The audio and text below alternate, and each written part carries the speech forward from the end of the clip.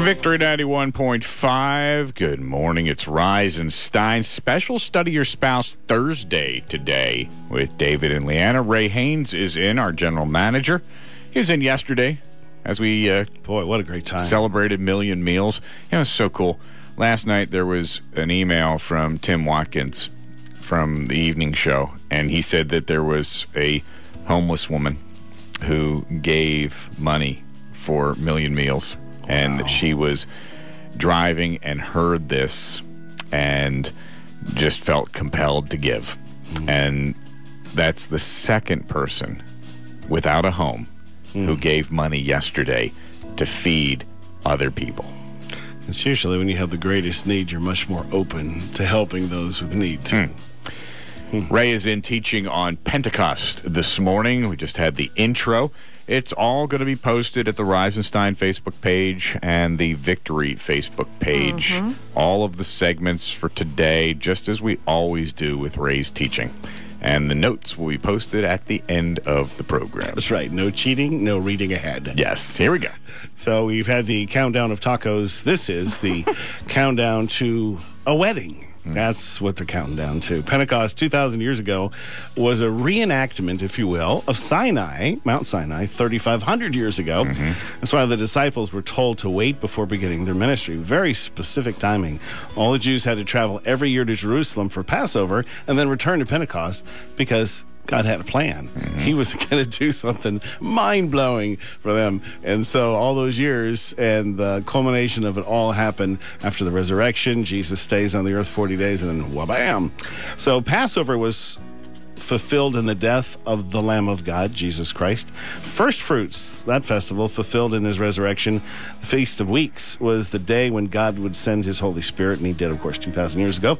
So it's a countdown or preparation for something. It's the only countdown you have. In fact, the Feast of Weeks, of all the 7 festivals, it's the only one you don't have a date for. Every other one is the 10th day, it's the 14th day, it's the first day, it's this day. But there is no such thing on this one. The same Pentecost weeks, this wedding day was when the Holy Spirit came to dwell within man as a deposit or wedding ring, if you will, of what is to come. It's just this first moment of saying, I betroth myself to you. That Passover happens there, and then you have this time of culmination up on this mountain. So that's part of the reason why in a Jewish wedding, it's kind of a sweet thing, but you don't know when things are going to happen. And so that's why it's a countdown. You don't have an official day for it. I'll break that down in a minute. Surprise. Don't hold that back. In the spring feasts, we're saved, baptized, overcome, endure, meet Christ in the air, and marry on Mount Zion. It's a pretty cool journey. So keep in mind the Passover season 50 days ago started this journey. It was our betrothal or engagement to God. So that's what you've been doing. You've been having your long extended taco wedding supper. And Jesus rises from the grave, stays for 40 days on the earth, and hundreds and hundreds and hundreds see him, and he leaves promising what? I'll be back. I will return, and I'll come and get you and take you to where I'm preparing a place for you. That is a classic wedding statement. That's actually verbally exactly what you say. So in a Jewish wedding now this is an ancient Jewish wedding.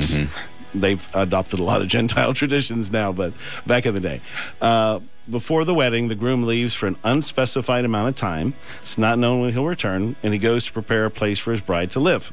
So Jesus ascends into heaven from Mount Zion and promises to return for the disciples. In Revelation, the book of Revelation, we learn that he will in fact return to Mount Zion to get his bride. So we get all these pieces broken down, so it's a little cheating for us because we actually know. But each year since the time of Moses, this Feast of Weeks was when Israel would stand before God on their wedding day.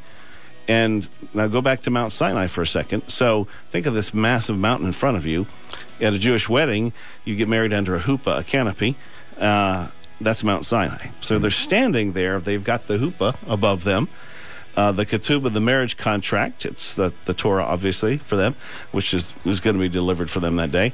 Stipulations of the covenant, which they're going to have a homeland, a temple, how they serve and maintain the covenant. So that's what happened in Mount Sinai. So you fast forward that. So Passover is when God officially promises to marry us. I mean, he lays down his life for us. We choose that. You have to make that choice. And Pentecost then is the marriage. So you get 50 days there. So there's a time. God just doesn't slap you and say, you will be saved. He lures you in. He draws you in. He says, take a real good taste and see if I am not good. So the 7 weeks in between Passover to Pentecost is like the 7 days that a bride to be counts in preparation for her wedding. She purifies and readies herself. So this is that part of saying, I'm repenting, I'm letting go of my sins. You come just like you are, but you come in repentance. You lay it all down. So that weeks really just means an unspecified amount of time that you're going to be on this road to accomplish this goal. So now take yourself back in Egypt. Try to put your mind there for a second. You've been a slave 400 years. The plagues have come and gone. You've had Passover. You've just crossed the Red Sea. I can't even imagine that. You travel through the desert. God meets your needs, and you arrive at Mount Sinai. They don't really realize it yet, but it's their wedding day. They're slaves. They can't imagine being married to God. I mean, I get that. Essentially, though, because of that, they refuse God's offer. They said, you're a real big, scary God. How about we send Moses? We don't really like him anyways. You kill him, we're still good. We'll send him to you. And Moses and God both agree because the deep, deep love there. And they promise, listen, if you take Moses, you talk to him, we'll obey anything he says. Moses goes up to the mountain to receive God's commands, and while they wait, they create a golden calf to worship. So in perfect obedience, they're down there worshiping an idol. They couldn't even grasp how much they were longing for a relationship that only God could provide. So think about this, because when you talk about a marriage to God, it's his story. We're a part of it, but it's his story. In Jeremiah 31, behold, the days are coming, says the Lord, when I'll make a new covenant with the house of Israel and with the house of Judah, not according to the covenant that I made with their fathers in the day that I took them by the hand to lead them out of the land of Egypt, my covenant which they broke, though I was a husband to them, says the Lord. So he's already says, I'm not giving up on this marriage. I got a better way of making this marriage work for you. So you're at Mount Sinai, and the 10 Commandments becomes the vows of this marriage contract. Now, obviously, it's an epic fail because they refuse. And we'll show you later, we'll compare the 10 Commandments with Revelation 21 with our new vows. But keep in mind this, when you think of the 10 Commandments, you're probably in that classic TV mode, or even in Exodus first, and you're thinking of Moses on the mountain reading or talking with God and God writing with his finger. That comes afterwards. That's not the initial presentation of the 10 Commandments. All right? So before that happens, at Mount Sinai, all the people, all the Jews that have come out of Egypt, gather at the foot of Mount Sinai. God declares out loud, so they hear this, they hear the voice of God with their ear, the 10 Commandments, all right? So here's what it says in Deuteronomy 4. Then you came near and stood at the foot of the mountain, and the mountain burned with fire to the midst of heaven, with darkness, cloud and thick darkness. And the Lord spoke to you out of the midst of the fire. You heard the sound of the words, but saw no form. You only heard a voice.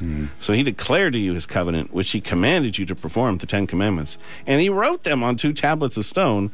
And the Lord commanded me, this is Moses, at that time to teach you statutes and judgments, that you might observe them in the land in which you cross over to possess.